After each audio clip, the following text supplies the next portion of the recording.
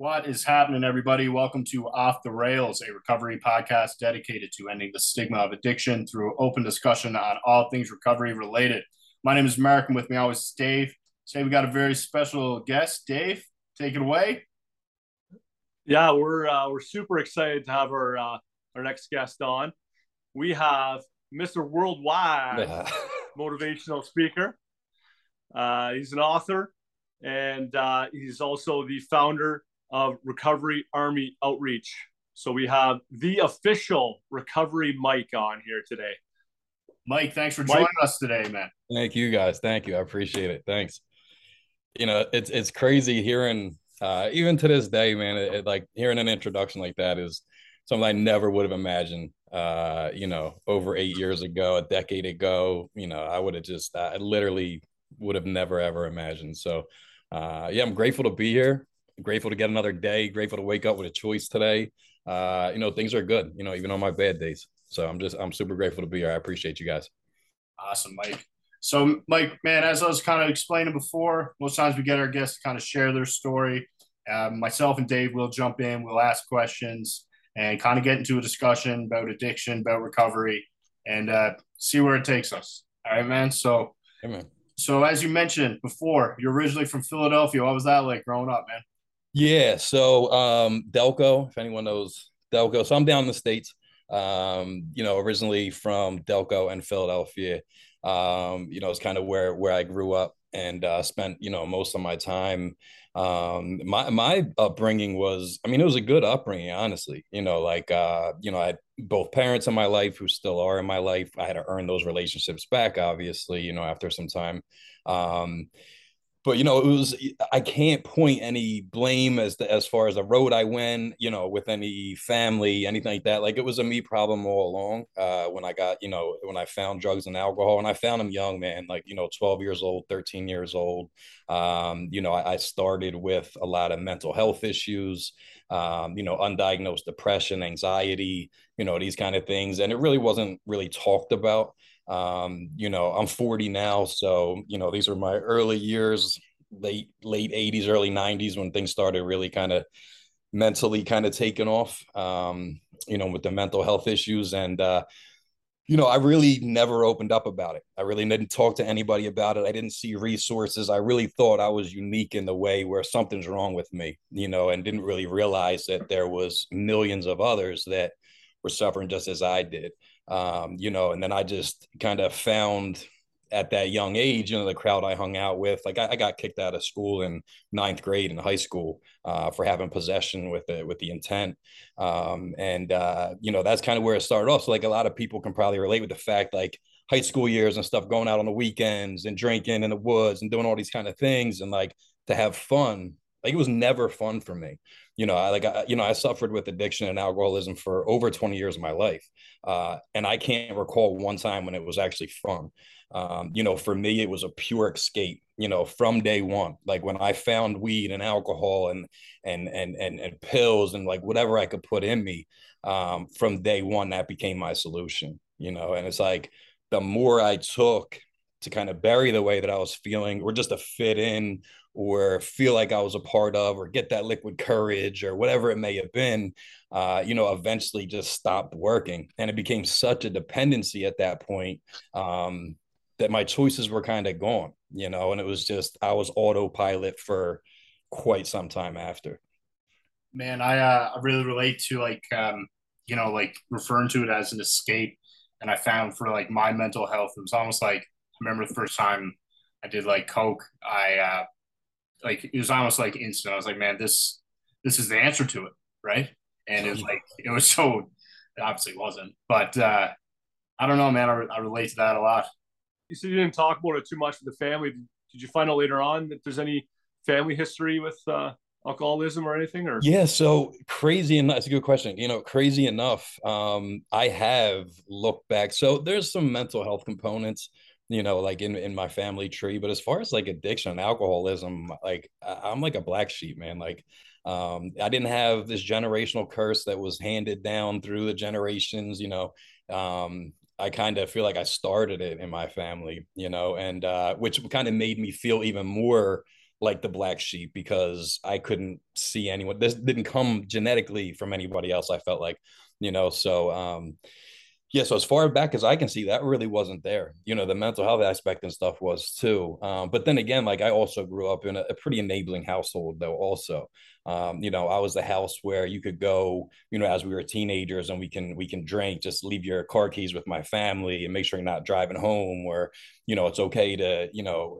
they knew I was smoking weed, stuff like that in my room and doing these other things. But like the thing was, they knew 10% of what was actually happening behind closed doors. You know what I mean? Like that's just on the front I put up, just having some drinks, smoking a little bit, like that was it. And like, but behind closed doors was a whole different story, and but yeah, as far back as I can see, it wasn't there. So like I felt like, that put me in an even more uncomfortable situation to even open up about it, simply because I felt like no one would be able to relate to it. If I open up about how I truly feel, I mean, being suicidal, I attempted suicide more than multiple times, even from a young teen age. I felt like because I did actually like bring it up once or twice and I was put inpatient, I was 302, that's what they call it. I was put in involuntary into a psych unit. And like, so I know that kind of like sheltered me from not opening up also to family and people that were close to me, because I'm like, well, if I tell them how I really feel, they're just going to put me in an institution, and of course that's not what I wanted.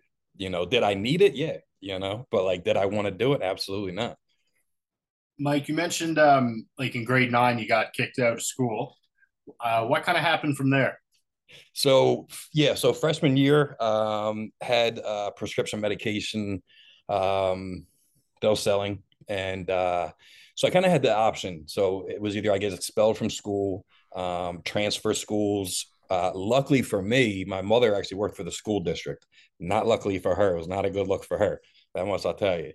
So and it was like, damn, I felt like a whole piece of shit too. Excuse my language, but like I felt pretty shitty, right? But luckily for me, I was able to get homeschooled. And that's what I did. But it really goes to show you, like, I was super antisocial, hated being around people, no matter what the environment, especially my peers, like school, no matter what it was. So I was, I did terribly, F's and D's, barely passing, these things. And, so my work would kind of be left for me. My mom and dad both worked, they were out of the household, and they'd leave the work behind for me that they would be doing in the same grade that I would have been in. And, I just kind of did it on my own. So like it took me an hour or two out of my day. And just kind of taught myself everything. There was no tutors, no nothing like that. And ended up graduating. I got my diploma from high school, and with pretty much A's and B's. So like, that's kind of it was kind of a blessing in disguise. Like I needed it to at least graduate high school, because I definitely would have if I stayed. So looking back, it's like I'm glad it happened. Which is, most of the things, most of the bad times in my life, and I got to be grateful for them. Like I'm grateful. That's when I tend to learn my biggest lessons in the most severe moments of pain and distress and trials and tribulations, like those things that we go through, which life is going to throw at us no matter what. Luckily I can find that silver lining now, even going into a negative situation, find a positive outcome, kind of change my mindset.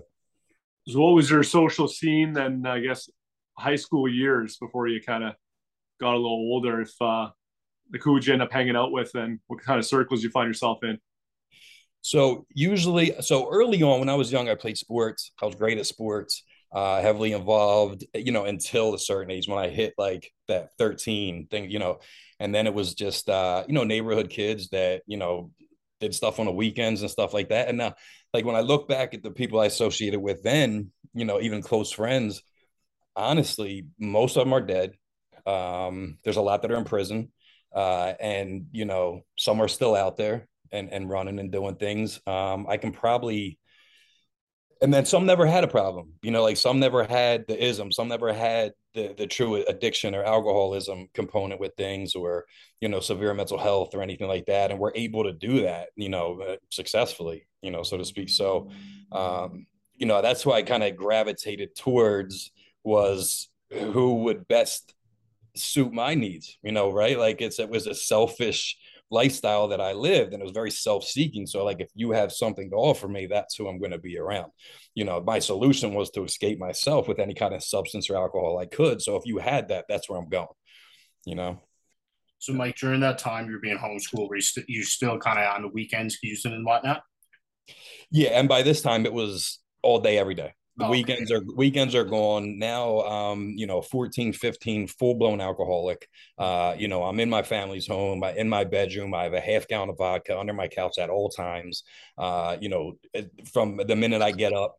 And I started getting served at the local liquor stores when I was like 16, 17 years old, without ID and stuff. So it was like easy, very easy for me to obtain what I needed. And it started that young, just with the isolation, drinking on my own, doing drugs, things like that. Anything I'd have to leave the house to go do, I had to do these things prior to leaving the house. I just felt like I couldn't even, like, I mean, there came a point when I was nearly diagnosed agoraphobic where I wouldn't even leave the house. And that was because I didn't have anything in me. Yeah. So after high school, were you still at home? Yeah. So after that, so I ended up moving out probably 19 or so, got an apartment. And this time I'm selling drugs by now. That's kind of how things are getting funded. Rent, car, all these things. And I meet a female, and this is one of the things that propelled my use for sure. Losing my grandmother, my great grandmother, as I was young, who ended up being put on hospice in my home, who were really, really, truly there for me, and played a huge part in raising me. And losing them, and not knowing how to deal with that, and properly grieve that, definitely propelled things a lot too. But so I meet this female and I move her in. I'm a very impulsive person. Even today, it's like I always fight these impulses. And back then it was like whatever I wanted to do is what I did. So I had this female move in within a couple months of meeting, gets pregnant. Now by this time I'm already had a couple failed suicide attempts. I'm like 20 years old, probably about to turn 21. And she tells me one day that she's pregnant. And so for me, it was like the state of mind I was in at that point was like, all right, so this is kind of a blessing and a curse. Like my mind's going crazy now. Like, all right, am I going to be able to provide? Am I going to be able to stop using and drinking and to be there for this child? And like, am I ready for this? But at the same time, it was like, this might be exactly what I need to get my stuff together and get on a right track, because I finally have something to live for, right? Like I felt like there was truly nothing to live for. Like I didn't care whether I woke up the next day or not on any given day for a couple of decades. And so the baby was born. It was my first son. And about 8 months into the relationship or so after the child was born, I get a phone call from her mother, and she was like, I don't know if you remember this time when she was supposed to be there and wasn't. But long story short, there's a chance that he might not be yours. And it just devastated me, right? Just hearing this news. So I kind of call her out on it, get a DNA test, and wait 48 hours for the results. At this point, it's the longest 48 hours of my life. I literally felt like my life was dependent on the outcome of that test. Like I'm like, either this is going to be my child and I'm going to try to get my shit together, or it's not, and I'm going to swallow a bullet. Like it's that simple. I felt like that was the only ways to go. One or two, that was it. And so I'm calling and calling and calling. Every hour I'm calling this place, seeing if they get the results early. Like literally waited to like a 49th hour to finally tell me. And they said, like, look, I'm sorry to tell you, there's a 99.9% chance that he's not yours. And I just dropped the phone. I remember just dropping the phone with my head in my hands, and just cried, man, and just lost it. And like that truly propelled and fueled my fire to continue to just exercise my will and do things that I want to do, not worrying about any kind of consequences, not worrying about what it may cost me in the long run, or even temporarily if it cost me my life. Like I did not care. Followed by another failed suicide attempt, and that's when things kind of escalated and really started taking off there. Was that it for the? I don't want to make assumptions. Was that it for that relationship and with the son as well? So it was, this was, so she did finally discuss, who it could potentially could be. They got a test done, and that was the case. It was this other individual, and so like for that first year, like I stopped by on like a birthday and Christmas and dropped some gifts off on the front porch and kind of like, but it was hard, man. And I really couldn't, like I just couldn't face her, like I just couldn't, I couldn't do it, and I was already like so far gone. So that I just slowly kind of stepped away, and let the biological father kind of step in and do his thing. And I really don't know today, how that situation really is, but yeah, I had to kind of excuse myself for sure, and I felt terrible about it. But yeah, it was tough. It was tough. So from there, Mike, man, what I think that is just like I don't like you prepare for things in recovery, right? But I don't know how you. I don't know. That one's tough. So from there, how did you? Where did you go from there? Yeah, so from yeah, I went down Nice some dark. pieces there. I got Yeah. dark after that. I'll tell you that.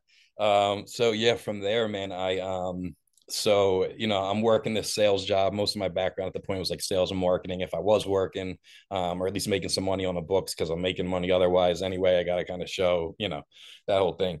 So, and this is back when like Oxycontin was prevalent and stuff like that. So like that was a main source of income for me. And it wasn't the wisest thing to do. But that's just the lifestyle that I unfortunately lived.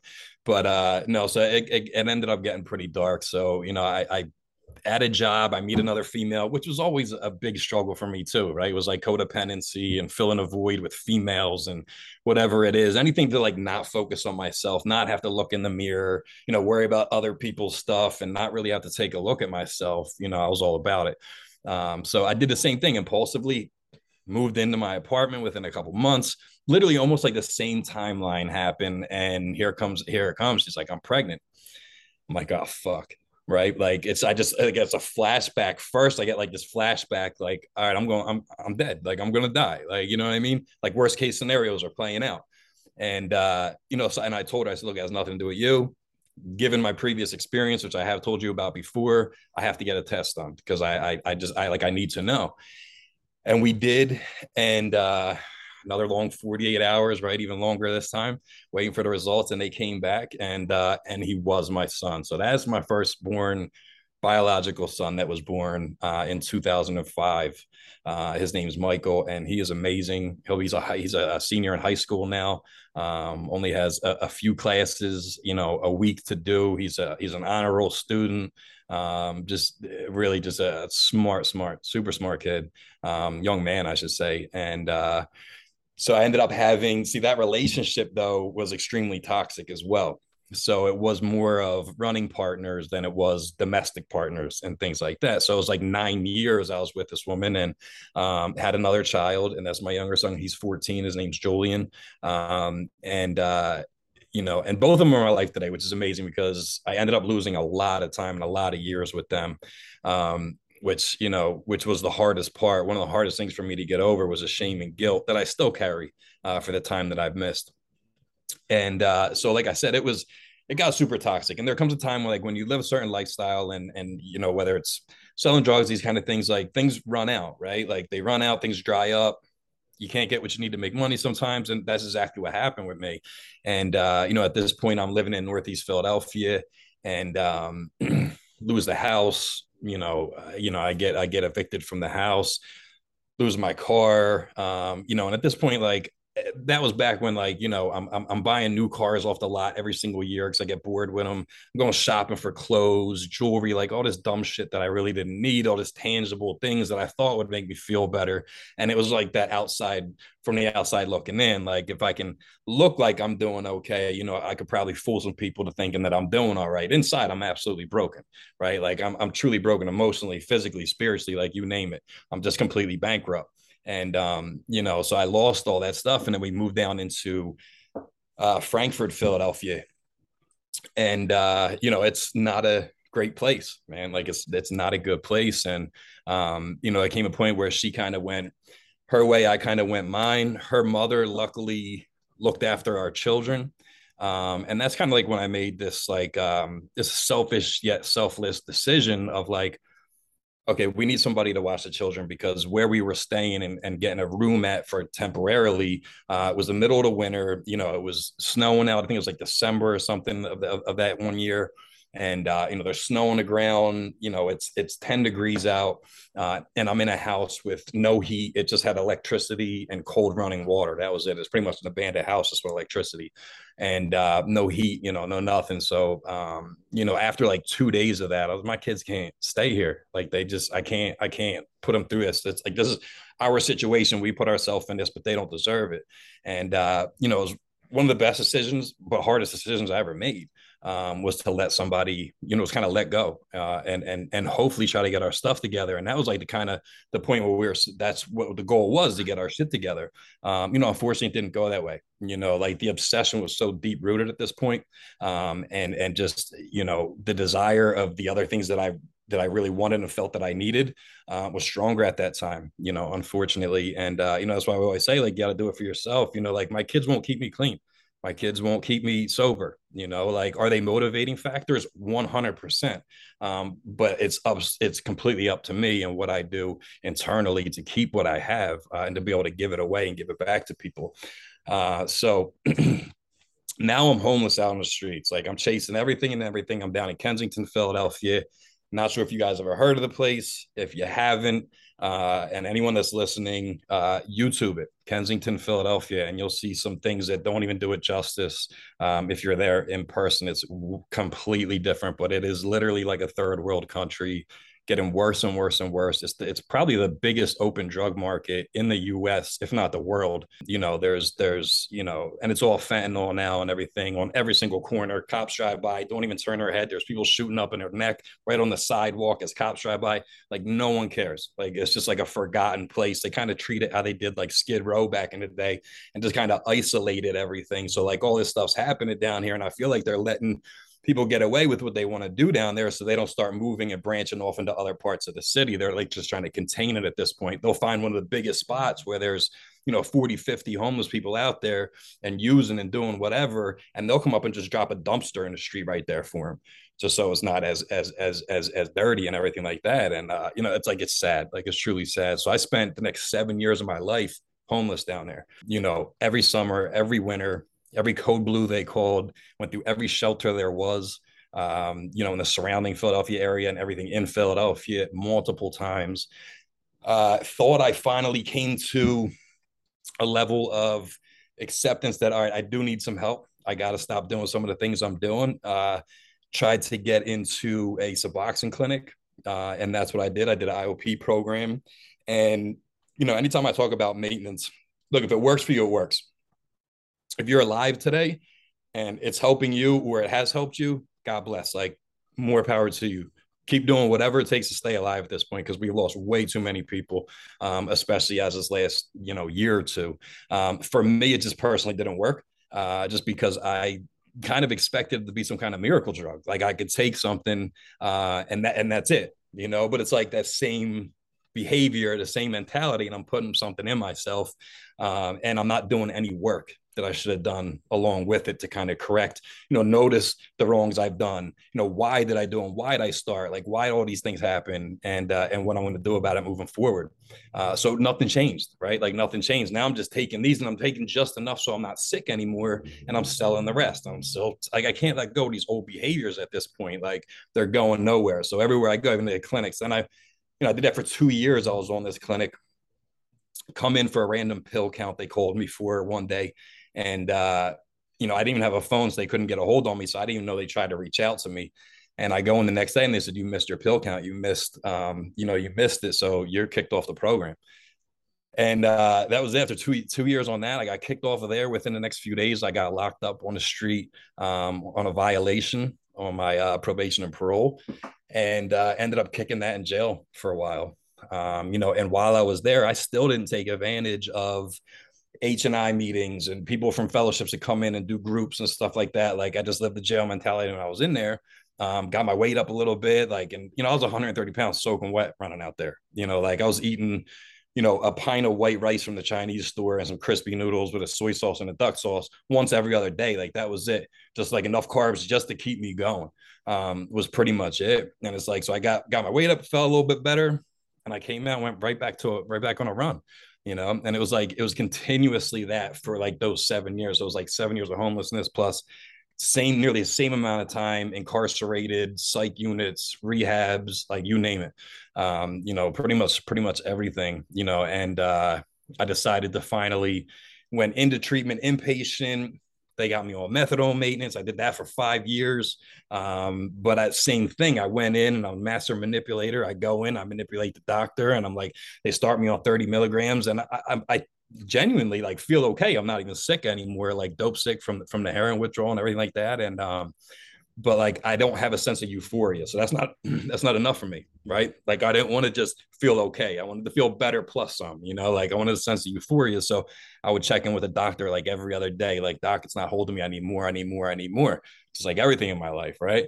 And and that's what he did. He gave me more and more, and I left there 30 days later on 130 milligrams of methadone. It's clearly getting me high at this point, like, and get discharged to a methadone maintenance program, meet another female, of course. And she's like, oh, you can move in with me when we get out. I'm like, yeah, sounds great. I go there, go to the house, and come to find out, she's already pulled all the piping out of her house and scrapped it all and everything. And I go there, and I'm pretty much back in the same situation again.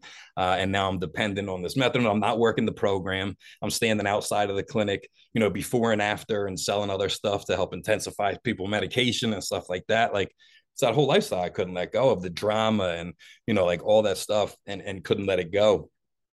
So like no wonder why I wasn't successful, at doing that when I could have been. You know what I mean? I just never took any actual suggestions or guidance from the people I should have listened to. I thought I could do it my way, and my way just doesn't work. And so I did that for 5 years, and finally I'm like, I really got fed up with that lifestyle, living on that clinic and everything. I'm like, I got to get off. I talked to the doctor. I asked him if he can take me down, detox me off the medication. And he tells me, yeah, I can take you down like 2 to 4 milligrams a week. I'm on 130 milligrams. I'm like, that's going to take forever. Like, I just I don't have the time for that. So of course I do it my way. I just walk off the program. I just leave and don't come back. And that was brutal. 5 years of every single day taking 130 milligrams of methadone was a bad detox, man. And, I stayed in someone else's basement during that time. I lasted about a week. Not using their drug of choice who I stayed with was meth at the time. And, I have this, my disease is talking to me over here, saying, well, why don't you, you feel like shit physically, you're completely exhausted. Like everything hurts right now. Like my hair hurt when I had it. And, and it was like, why don't you just do a little bit of that? Like, and so of course I listened. Right. And that's what I did. Like, for the moment it helped, and then when I'm up 5 days later still and come down, I'm like, holy shit, this is not good. I'm like, this ain't good, I gotta go back away. And so I did. So I went into another treatment, did 28 days there, completed. I'm messing with females, I'm not paying attention to groups, I'm not sharing, I'm not talking, being open and honest and vulnerable with my therapist. I'm not taking advantage of the program. It was just a place to live, really. Like, it never clicked for me, and it's like I did 28 days there, felt like shit the entire time coming off of that, and went and did 45 days and completed another program directly from there. Was still hurting when I left there. And, it wasn't long after that, I ended up getting locked up again. I was wanted in 5 different counties in southeastern PA. And, I got stopped one time, and they found my ID, which I usually kept hidden.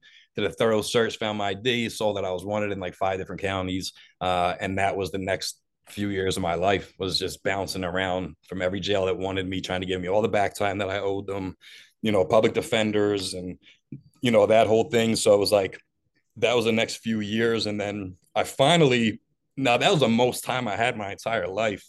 Because I didn't even use when I was in jail, that time. And so it was the most time I had, but I never did anything to change anything. So I was still the same asshole. Like, I'm still the same asshole that I've always been at that point. And, I'm just dry. Like, I haven't used. So I get out, I get discharged to a recovery house back in my stomping grounds in Frankfurt. And, it didn't take long before before I picked up again and started drinking. The one thing I did find though that actually helped, that kind of opened my perspective and kind of changed my mindset towards things was service work, which is one of the first times I've actually done something not for myself, when I did something for others and not expect anything back. Like when I got there, I just got out of jail. No one's eating. We're supposed to have 3 meals a day and this and that. And as soon as I walk into the place, the house manager smoking crack. So I'm like, oh, this is fantastic. Good start. And so, I'm like, well, why is no one eating and this and that? And, there's an excuse for everything. And I broke in the kitchen one day and went in the freezer and found a bunch of meat. And I'm like, why the fuck are we not eating? So I decided to just take it upon myself and just start cooking meals. Like, if you ain't going to do it, it's here. So someone's got to fucking do it, right? So I just started cooking meals, like 3 meals a day for all the guys in the house. And like that actually gave me a sense of purpose, like a sense of being dependable, like guys can wake up in the morning and come down and know it's not what it used to be. Like, we're going to get a hot breakfast this morning. Like it actually meant something. I mean, it felt good. Like, and that was the very beginning of like a long transition, like getting that piece of things. And I ended up being a manager of the house. And then once I did that, though, I kind of started getting too involved with everybody else, what they need to do and get to meetings and this and that. And, and, it didn't take long before I'm sending them out to a meeting. And while they're there, I'm upstairs drinking as many Four Locos as I can, before they come back from the meeting. And I mean, I hit it pretty well for once in my life. I think so, surprisingly. And, so I stepped down to a step down house.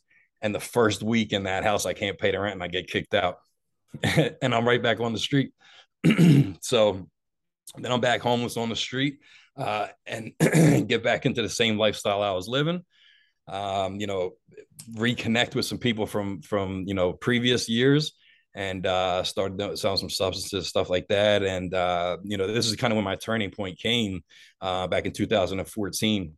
And I was collecting money from someone that owed me some money. It was $20 that day. And I get into a physical altercation with this person. I think I have the upper hand. I start walking away. Little did I know, the guy walks back into his house and comes back out with a hammer and comes up from behind me and cracks me on the side of the head with a hammer. It shatters my cranium. I wake up, I'm bleeding out, laying in the street for a few hours before an ambulance gets to me. Mind you, I'm two blocks from a hospital, but they don't have a trauma center. And so they send me over to another one, rush me into brain surgery. They had to pick pieces of my skull out of my brain. They removed part of my left side of my brain, and then put a titanium plate here and closed it with 30 staples. So you could probably see you might be able to see the scar. Oh, yeah. So it's a horseshoe incision there. I wear it proudly, though, man. I do. I just have a hat on today. I normally don't. But I wear it proudly, man, because that was truly the most painful, excruciating thing that I've ever had to go through for that whole next year, at least. But it was the best thing that ever happened to me, man. I woke up in the ICU room as John Doe. I didn't know who the fuck I was. I look down, I have IVs hanging out of me, all this crazy cords and stuff. Like, I'm looking around, I'm thinking this is a dream when I woke up, or a nightmare, I should say. Scan the room and I see, I see the whiteboard up here. It has like the nurse's name and everything like that you'd see. Patient name, John Doe. I'm like, who the fuck is that? Right. So I look at, seriously, I look in the mirror. I'm like, who's this fucking guy? Like, half my head shaved, the horseshoe incision with 30 staples closing it. Like, and I don't even know who I'm looking at. Like, I'm just thinking this is an absolute nightmare. This can't be real. Anxiety kicks in and I just went back out. Like, and then I finally came to again. And that's when I truly had a spiritual awakening in this hospital. I've lost everything material wise multiple times in my life. And not just that, the relationships with my children, with my family for like a decade, speaking to absolutely nobody. Anytime I was incarcerated or psych unit, like rehabs, anything like that, there was no letters, no commissary, no phone calls. There was absolutely no support. Even when I was there left for dead on the street, no one was there. No one was there. No one gave a shit. No one was there to save me. You know what I mean? They weren't there. These fair weather friends and all this stuff, like, just weren't there. That's when things really changed, like I said. So, like, it gives me goosebumps talking about it. When I'm in that hospital bed. So at this point, I can't walk, talk, or write. So I'm literally like a vegetable in this damn hospital bed. And I don't even know who I am or how I got there. And all I could remember was scripture. was the only thing that I could remember. Like I was raised in a Christian household, but when I say that, it was more religion then. Like we went to church on Sundays and kind of left it there. This was the day and the time when it became spirituality to me, and I saw what the difference was. It was literally like a third person was reading to me Bible verses. And the biggest, like audibly, like I think I'm schizophrenic at this point or something. Like I don't even know what's going on. But I listened, and it made sense because like the biggest thing that stuck out was the verse was constantly repeated to me was "Forgive them, for they know not what they do." And I didn't know at that point of why I even was there until they finally came and told me someone tried to kill you. And I'm like, oh shit. Like, and it was all about forgiveness, was everything I just kept hearing. And that's what I did. Like I listened to it. Not only like, I know the person, I finally came to remember who the person was and everything. I didn't forgive that person face to face, but I did internally with myself. And just because I'm not going to let it control me, anymore and have any power over me. So like I had to do that. And, I'm sick and that person was sick as well. And I put myself directly in those situations. Like there's no one to blame but myself for doing that.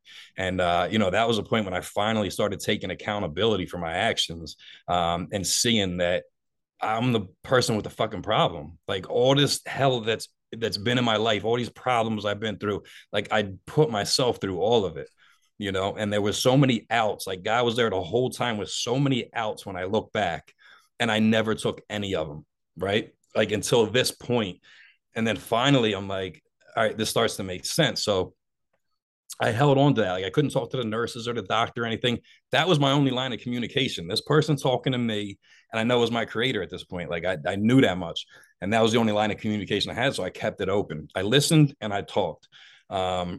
Just through my head, through prayer, and it made all the difference, man. Like I said, I've lost all this material stuff time and time again. And family, I lost myself.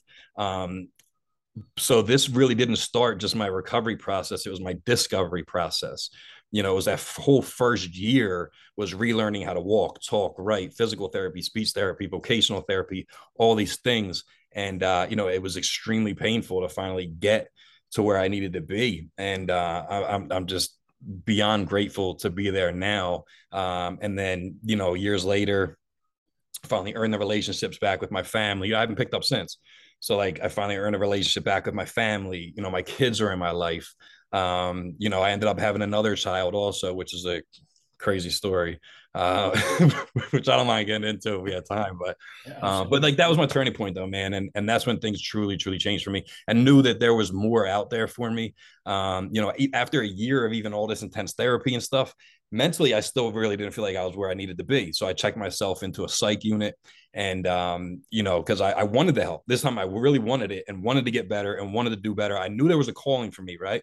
Like I knew it. And I was there for 3 months. Usually you're there for like 14 days or so. My insurance cut me off after 14 days. They scholarship me because they don't know what to do with me. And after 3 months, they finally come to me. They tested me 3 different times cognitively and told me that I'm mentally handicapped all 3 different times. And I couldn't accept that though. Like I knew I was making progress. They just didn't see it. And they told me, our only suggestion is for you to live the rest of your life in a traumatic brain institute.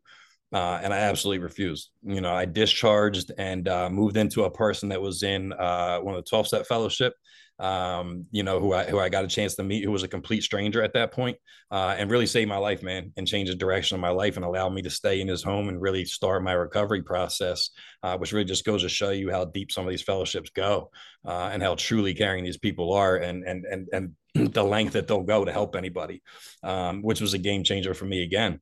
And that kind of changed my whole perspective on really everything. Like I felt like losing all these things and myself and the tangible and non-tangible things so many times. Like I feel like it was finally like, God was telling me like this is my, like there's stabbings along the way. There's I was put in a nursing home at like 26 years old in a wheelchair, couldn't walk, like a lot of crazy shit along the way. And it was like finally I think God was just like, look, I got to take everything from you now. Like your ability to talk, like your ability to walk, what I mean? You can't speak or write. Like I need to take you all these things away from you so you do it all differently. And like that's what made the difference for me, is like that time around when all these things are gone, I got to rewire my brain and do everything completely different. and just do a complete 180. So everything I did do, before or prior to that, I tried to do almost the exact opposite. Coming out of the darkness, and that's where I found the light, man. That's what I truly did, man. And now, like, I'm super grateful to be able to be in a position I'm at. They told me I'd never speak, and I'm a professional speaker now. I get to travel and speak. They told me I wouldn't probably write again. I became a published author and poet, which I never thought ever would have. I used to hate writing, like none of that stuff, man. Now it's like my go-to, right? Like it's crazy. So like I love proving people wrong now. Like I love it. Like that's why I wouldn't walk, and I'm walking my dreams. Like, you know what I mean? Like I love it. Like tell me I can't do something, I'll do it twice, and I'll send you a picture. Like that's kind of like my mindset. Like it kind of fuels me, keeps me motivated. I don't always stay motivated. I just know like when I needed to change my life, I had absolutely zero to lose, nothing to lose, but to give it a shot. Right? Like I really couldn't have failed. As long as I tried, and that's what I did, and I just continuously try to do that on a daily basis, man, and just improve my life, improve my family lives, and people that surround me and people in my community. Mike, man, you mentioned you moved in with someone from a 12-step group. Did you ever attend any groups yourself? Yeah, so I've been through the 12 steps in AA, which I still live by principles, and live through 10, 11, and 12. I've also fellowship with NA as well. I appreciate Celebrate too. Like for me, I feel like, a majority it stems from the same thing. But at the end of the day, if there's that many resources out there, like I'm going to use it whatever I can, and it's not always that either. I'm very faith based. God sustains my recovery first and foremost. Like I always have to put him first, no matter what, in front of myself, in front of my family, everyone. Like I owe him everything. I can't even express in words just the gratitude that I have. And as long as I'm putting him first, then I'm doing okay. But yeah, I mean, all different avenues for me. Like I'm not. This is my path. Like, look, if it brings value to my life and my recovery and me being a man and a father and a soon to be husband and all these things, then I'm taking advantage of everything I possibly can. Because that's really what I'm all about, is just encouraging growth, self improvement, and just continuously trying to be better than I was yesterday.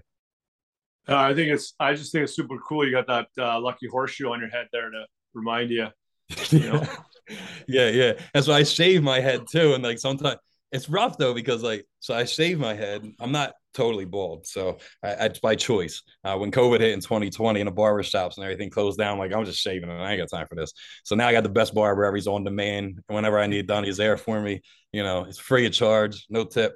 And but I gotta be careful, man, because like even nerves and shit are still messed up there. So it's like it feels crazy a lot of times. You got to go over a certain ways with a razor. I cut myself all the time because it's like pretty indented. And not long ago, actually, just a couple months ago, within a couple days time frame, the mind you, was like 8 years ago when this happened.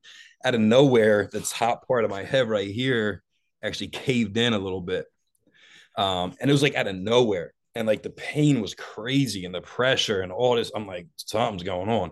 So I had to go to the hospital and go get scans done and everything like that. Luckily, it didn't turn out to be anything serious, and they're not going to go back in there unless it's life threatening.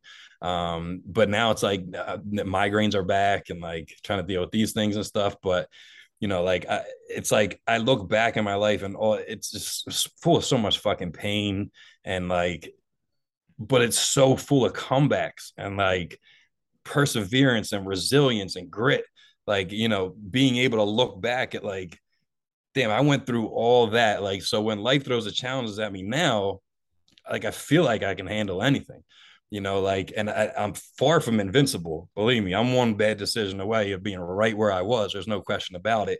But I'm that much more confident in being able to handle a situation without putting a drink in me or like whatever it may be.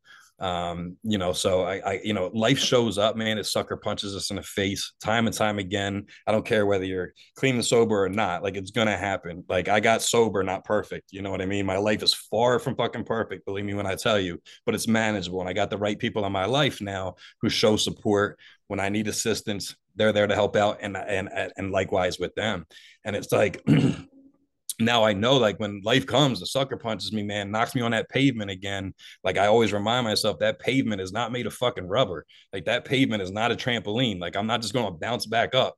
Like, it's going to take, like, I have to look at myself and my situation and things I've been through before and stuff, and realize, like, no, I have to get up. Like, I have to get up, like, get up onto my knees and get up back onto my feet to keep going. But the beauty of having the people in your life that are encouraging, and really inspire you to do better, and are genuinely there for you and care and love for you. It's like, it's not how it used to be, where I'd get knocked out literally and just like come to and have to just crawl myself back up, and with no one to lean on or anything. And it's like I get knocked down on my ass and I look up and there's a hand there. You know what I mean? There's a hand there to help boost me and pull me back up. And it's like, that's the difference, man. And that's just the beauty of recovery, and people that truly genuinely care, man. And to have those people in your life, like, and even now, like, I have to keep a close eye and analyze my circle all the time. Like, attitudes, behaviors, they're all so super contagious, man. You hear the saying, like, you hang out with 4 millionaires, you'll be the fifth. You hang out with, four, just stupid people, you're going to be the fifth. Like, it's just, you are who you surround yourself with. Like, and I constantly have to analyze that, and like people that are doing way more than me and just encouraging me to do so, and to be better. Because if not, like, I'm not in, it's not my circle anymore. It's a cage. And like, I've been in this mental prison, in this cage for so long in my life. Like, I can't go back to that. So it's just a constant evaluation of my life, who I'm around with, what I'm doing with my intentions. Are they pure? It's this constantly analyzation, a self-analyzation of just, continuously trying to better myself and help other people. That's what's key for me.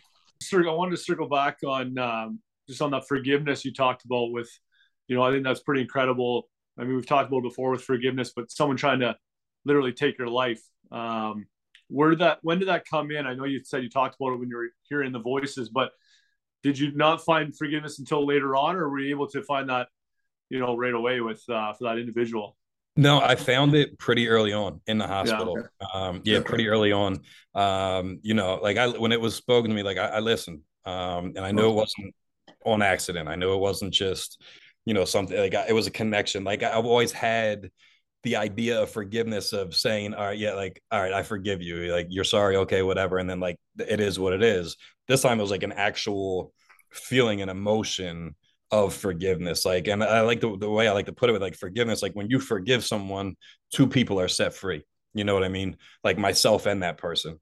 Like, and I have to see the role that I played in everything. Like, I put myself in that situation. I have to see that I was sick, and that other individual was as well. Hurt people like to hurt people. Like, if you're not healing from your traumas and stuff, you're passing on to somebody else. Unfortunately, that's just kind of like human nature. So, like, I got to get past these things. I can't hold resentments. I can't do all these things, because it's going to keep me from living in the present. If I can't fully acknowledge my past and where I came from and all these things, then, how am I going to live fully present in today? And I try I set short-term goals and long-term goals and try to accomplish these things, because I love the feeling I get now. That's where I get my, my rush from, is like completing things that I didn't even think I could, or other people didn't think I could, and it's like, it's being able to do that has been, just huge, just in my self-development. So, Like, you're the author of Truth Be Told. yes. Yeah. Truth be told. At what point were you like, I'm going to write a book, and people are going to benefit from my story? When did that happen? So it took a while. So once I finally, after that first year, was really just getting myself back on my feet, being a human again, which is definitely not an easy task. I mean, I almost gave up so many times, man. Like, I wanted to pick up, I wanted to die, but it was like that mustard seed, man. Like, it was that small percent of faith I held on to that really just pushed me through. And then I got back into work, finally got back into like a marketing position, with like a roofing contractor, and then I started seeing how the stress level started playing on my recovery, now that I care about it and I'm actually trying to like work on it with myself and stuff. Like, so I had to excuse myself from that, and then got into the field of treatment. and addiction and mental health. And, that's when things really definitely started changing even more for me, was being in the field and working right alongside with people. First day coming in, still kicking, still feeling like shit, detoxing, and like really just trying to offer words of encouragement and do groups and, those kind of things. And, was huge for me. And, it wasn't long after that, like, I started sharing my story and stuff like that. And it had an impact on a lot of people, like a lot of people, especially locally and everything when it started, know the exact places I'm talking about and stuff. And like, like just the odds of even getting out of that kind of place is slim to none. And, so I noticed it helping a lot of people. And, so it was something that I just put in my mind. I'd love to be able to do it. But then also in my mind, it's a lot of self-doubt started coming in and fear, like, can I do it? I don't even know anything about how to even get started doing it in the first place. And then I just kind of built up this formula how to do it, and just broke up chapters and sections, and then went back in and filled everything in. And I really didn't try not to hold back at all, man. Like, it was, I'm not even gonna lie, it was a traumatic experience writing that damn book, man. Like, I relived everything I wrote in that book when I wrote it. So like I purposely did that. I really wanted to put myself back in that situation with the same feelings and go through them again and put them down on that paper. Because I really wanted to paint a picture with the words, and have you have that feeling, hopefully not the same feeling, but like truly understand on a more emotional level of what it was for me, and how I found a way out. So, I finally did it, finally got it done. And then the editing process, I did that on my own. Might be a few mistakes here and there. Listen, it was first ever project, dude. I'm proud as shit of it. All right. But, it came out good, man. And then published on Amazon. I send out signed copies myself, bring them to different events and stuff like that. Also, we have an ebook on my nonprofit's website. And that's like when things changed too, is like, I met my fiance. I went through a divorce, who I had a child with, who's now 5 years old, stayed sober during it. And that's a whole nother situation. But now I'm engaged to get married. I have another child on the way, which is it's definitely a blessing. And so me and my fiance, who I've known since I was actually 14 years old, reconnected. Someone in her family needed assistance getting the treatment within 8. She thought of me, reached out to me. And mind you, we haven't spoken over a decade at this time. And within 8 hours, had him in treatment. I believe he's over 2 years clean now since then. So it's been, really awesome, man. And just never lost contact, stayed in touch. And, the rest was kind of all she wrote. So together now, have another baby on the way. We'll soon be married again, to never divorce again. And but we were able to start a nonprofit too. So Kensington was, holds a special place in my heart, man. As messed up as that place is, it holds a very special place in my heart. I hate it and I love it. You know what I mean? It's I hate to love that place, but I do. The people there, not the ones doing the wrong thing, obviously. But so we decided to go and we put together, grabbed some volunteers of friends and close friends in recovery and stuff like that, and went down, did an outreach. We took donations of clothes and food and all these kind of things, and went down, and it was a hit. Like, it was great. Definitely filled my cup for sure. I was so grateful to be able to do it. We decided to do it again a month later. And then after that, I was like, I really was channeling, like, at that point too, guy was like, you need to be doing this more.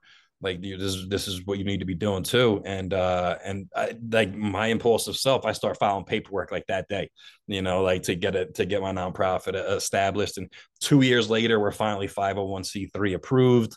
So anyone that donates is a tax write-off. So we are a charitable nonprofit organization. Go back to Kensington.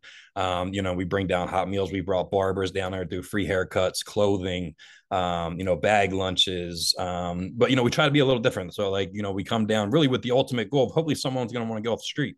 someone's want to take a step in the right direction. And we've been successful doing that, and it's we don't go down. I don't go down with an unrealistic, expectation of I'm going to grab somebody by the hand and take them to treatment and change their life. Like, it doesn't work that way. But if I can sit down and empathize with someone and let them understand that I've been on the same exact stoop that you're sitting on, I've been in this park right here with a needle in my neck also, like I get it. And there's a way out. Like, you don't have to do this anymore. And, usually within a day or two, I get a call, and sure enough, someone's trying to, change their life, man. And, we've been successful getting people off the street. So that's great. And, since then we've been able to partner up with other nonprofits and stuff like that. So, things are just, are moving and going really good. So hopefully next year or so, we have some events planned and stuff like that. So, yeah, it's been great, man. It's been great.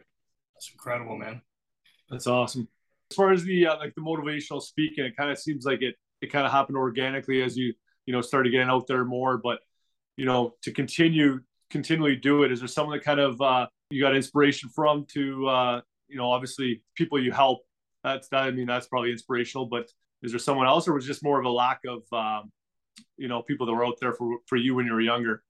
Yeah. So, where it changed for me was, during the process of, recovery early on and stuff like that, was a big part of it for me was like, I had to find motivation outside of myself. Like, I couldn't get myself motivated. I couldn't always try to be, on. I had terrible fucking days. Like, and I still do, we all do. Like, I don't stay motivated now. But I remember like, when I had nothing to lose and now I have too much to lose, so it's like, I have no other choice. Like, plan A is my plan. That's it.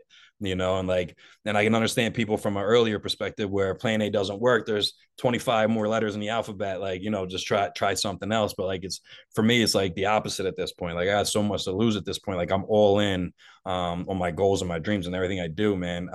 But there's definitely been influential people along the way, just people I found on YouTube, like William King Hollis, which was huge for me. Eric Thomas, Billy Allsbrooks, which is one of my favorite speakers too. Marcus Taylor, great guys. And then to be able to now and then be on YouTube now, and I have my own YouTube channel with public speeches on there now, kind of like Motiversity kind of stuff. And I've actually been able to stay in contact and FaceTime with actually William Hollis, who I actually used to rely on his videos to get me through a day, and been able to actually put together a couple tracks with him speaking. So, that's like insane to me. I remember working inpatient and, running groups and stuff like that. And I would do like motivational Mondays and those kind of things. And I play these videos, never knowing within a few years, I'd be having conversations with these people and actually speaking with them, and putting messages out there together. So, yeah, so that just kind of came along organically, from what I felt like I needed to, wait, I can do this too. You know what I mean? It's like, I finally, like, I had, like, I tell you, like, I married my dreams, man. So like, I had to break up with self-doubt and I had to cheat on fear, man. Like, that's it. You know what I mean? And like, those are the two things that knock on my door every single morning. And they're always asking me every morning, what's it going to take to break you today? Like, what's it going to take? You know what I mean? Like, that's always like the devil for me is always there trying to knock me off from what I'm intended to do. And it's just like, I feel like nothing can do it, man, because, even, some of the more painful, biggest things have happened in my life since I've been in recovery, but I stayed clean and sober through it. So it's like, that's no longer an option. Like, I'm so grateful and thankful to God that the obsession is gone and lifted, where that's not even an option for me to go to. It's no longer on the table to pick up anything. We kind of started this podcast. A lot of it was to kind of break the stigma of, addiction and all that. But we feel like, I feel like anyways, there's probably a greater stigma around homelessness and some people not really, truly understanding, or even, before probably starting this podcast and hearing some stories, myself not really even having a great understanding of, the people that are really out there. And, do you have anything to say to, to anyone to kind of like enlighten them a little bit on, the people that are out there, they're homeless and kind of, breaking that stigma a bit? Yeah, absolutely, man. And I think it goes right along with anyone struggling too. Just like you got to remember, like your current situation is not your permanent destination, right? Like it doesn't. Your current situation does not define you, and it does not tell you where your future is going to be. It just doesn't. Like yet today you may not have a home, you might not have a relationship with your family, you might not have finances, you might not have whatever it may be, but it's obtainable, right? But like as long as if we sit in these situations and decide not to take any action and expect it to fall in our lap, these changes, unfortunately, it's not going to happen. I think it's a matter of there are resources out there. Would I like there to be more resources? Absolutely. Like that's what I'm trying to do myself. Like as offer as many solutions as possible for any kind of situation it may be, with anyone struggling in any aspect of their life. But it comes down to we've got to put the footwork in, man. Like, if we don't like our situation, when are we going to change it? Like, when is enough going to be enough to finally say, like, I'm fucking sick and tired of this?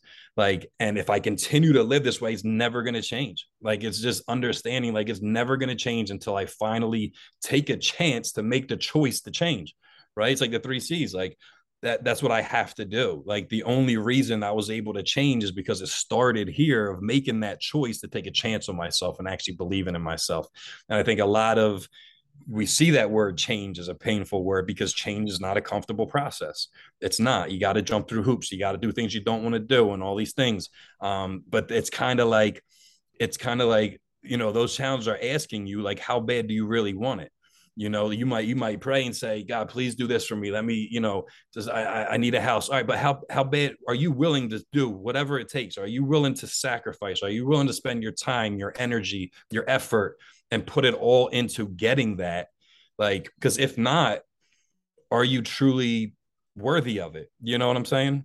Like that's kind of like the question is like, how bad do you truly want it? Should go directly correlate the path of the action that you take to accomplish it, and making sure you do whatever you need to do, and utilize everyone you possibly can to try to get in a better situation, because there are people that care, man, that just like all of us, dude. And when I try to help as much as I possibly can with the homelessness community. But unfortunately it's not always successful. But like I said, all we can do is kind of plant seeds, and hopefully that they get that little bit of rain that gives them the push and a little bit of hope, the little bit of light of hope, and they continue to blossom and change their situation, man, because it is possible. So, Mike, I don't have any questions left for you, man. But what would you say to someone listening that's still kind of struggling? I think, man, honestly, struggle's what made me, man. I'm not, struggle defines who you are. Like, listen, things are going to happen in your life, whether you like it or not. And it's a matter of how you get over it, how you get past it, what you do about it to move on. It's a saying, our life consists of really 10% of things that happen to us and 90% of how we react and respond to it. And it's so true. Like, it's self mastery. Like, if you can control yourself and just say it is what it is of all this other shit that happens around you, you become a pretty powerful person. Once I realized all these other people and all these other situations, I cannot control them. I can't control them as much as I'd like to. Like, so when these things happen, the only thing I can control is how I react to it and what I do about it. And the last thing I need to do is put myself back in a situation where I was before, or take a couple steps back, when if I just inch my way forward, and not compare myself to other, how far they may be, just focus on my very next step and just keep fucking moving forward. Like, I'm going to be okay. You know what I mean? And the same goes for anyone out there struggling. There's so much. We look at pain as a prison when it's really a passport, man. Like, we really do. Like, that's how we learn. We don't learn. You can't learn as a human being if you don't make mistakes. Period. Like, that's any invention, anything anyone ever came up with. Like, you learn by trial and error. Same thing with life, man. Like, you're gonna make mistakes. Things are not going to go your way, but what are you going to do about it? That's really what it comes down to. And that's what's truly going to build your character, and who you ultimately become is how you respond to things that you don't want to happen in your life. Awesome, Mike. Thanks a million for joining us today, man. Thank you. I appreciate it. Yeah. So, anyone that is interested, want to take a look at the book, it's Truth Be Told, the story of an addict turned advocate. You can find it on Amazon. It is difficult to find on there because I didn't realize when I published it how many books are called Truth Be Told. And I'm like, holy shit, there's dozens of pages. I'm like, what the hell? So people are always hitting me up. I can't find it. I can't find it. So just you can Google my name, Mike Gleam, Gliem, and just Google it and you'll have links there. And then all my socials are there. Official Recovery Mike on TikTok, Facebook, Instagram, all that stuff. And recoveryarmyoutreach.com is my nonprofit website where you can get involved in helping us, helping the cause, and continuously chip away at the stigma. We recover out loud. And the ebook is also available on there also. Awesome, Mike. We'll include all that down in the description as well. Awesome, man. Appreciate you. So thank you so much for joining us, man. Guys, if you or someone you know is struggling, please reach out and ask for help. Thank you so much for listening.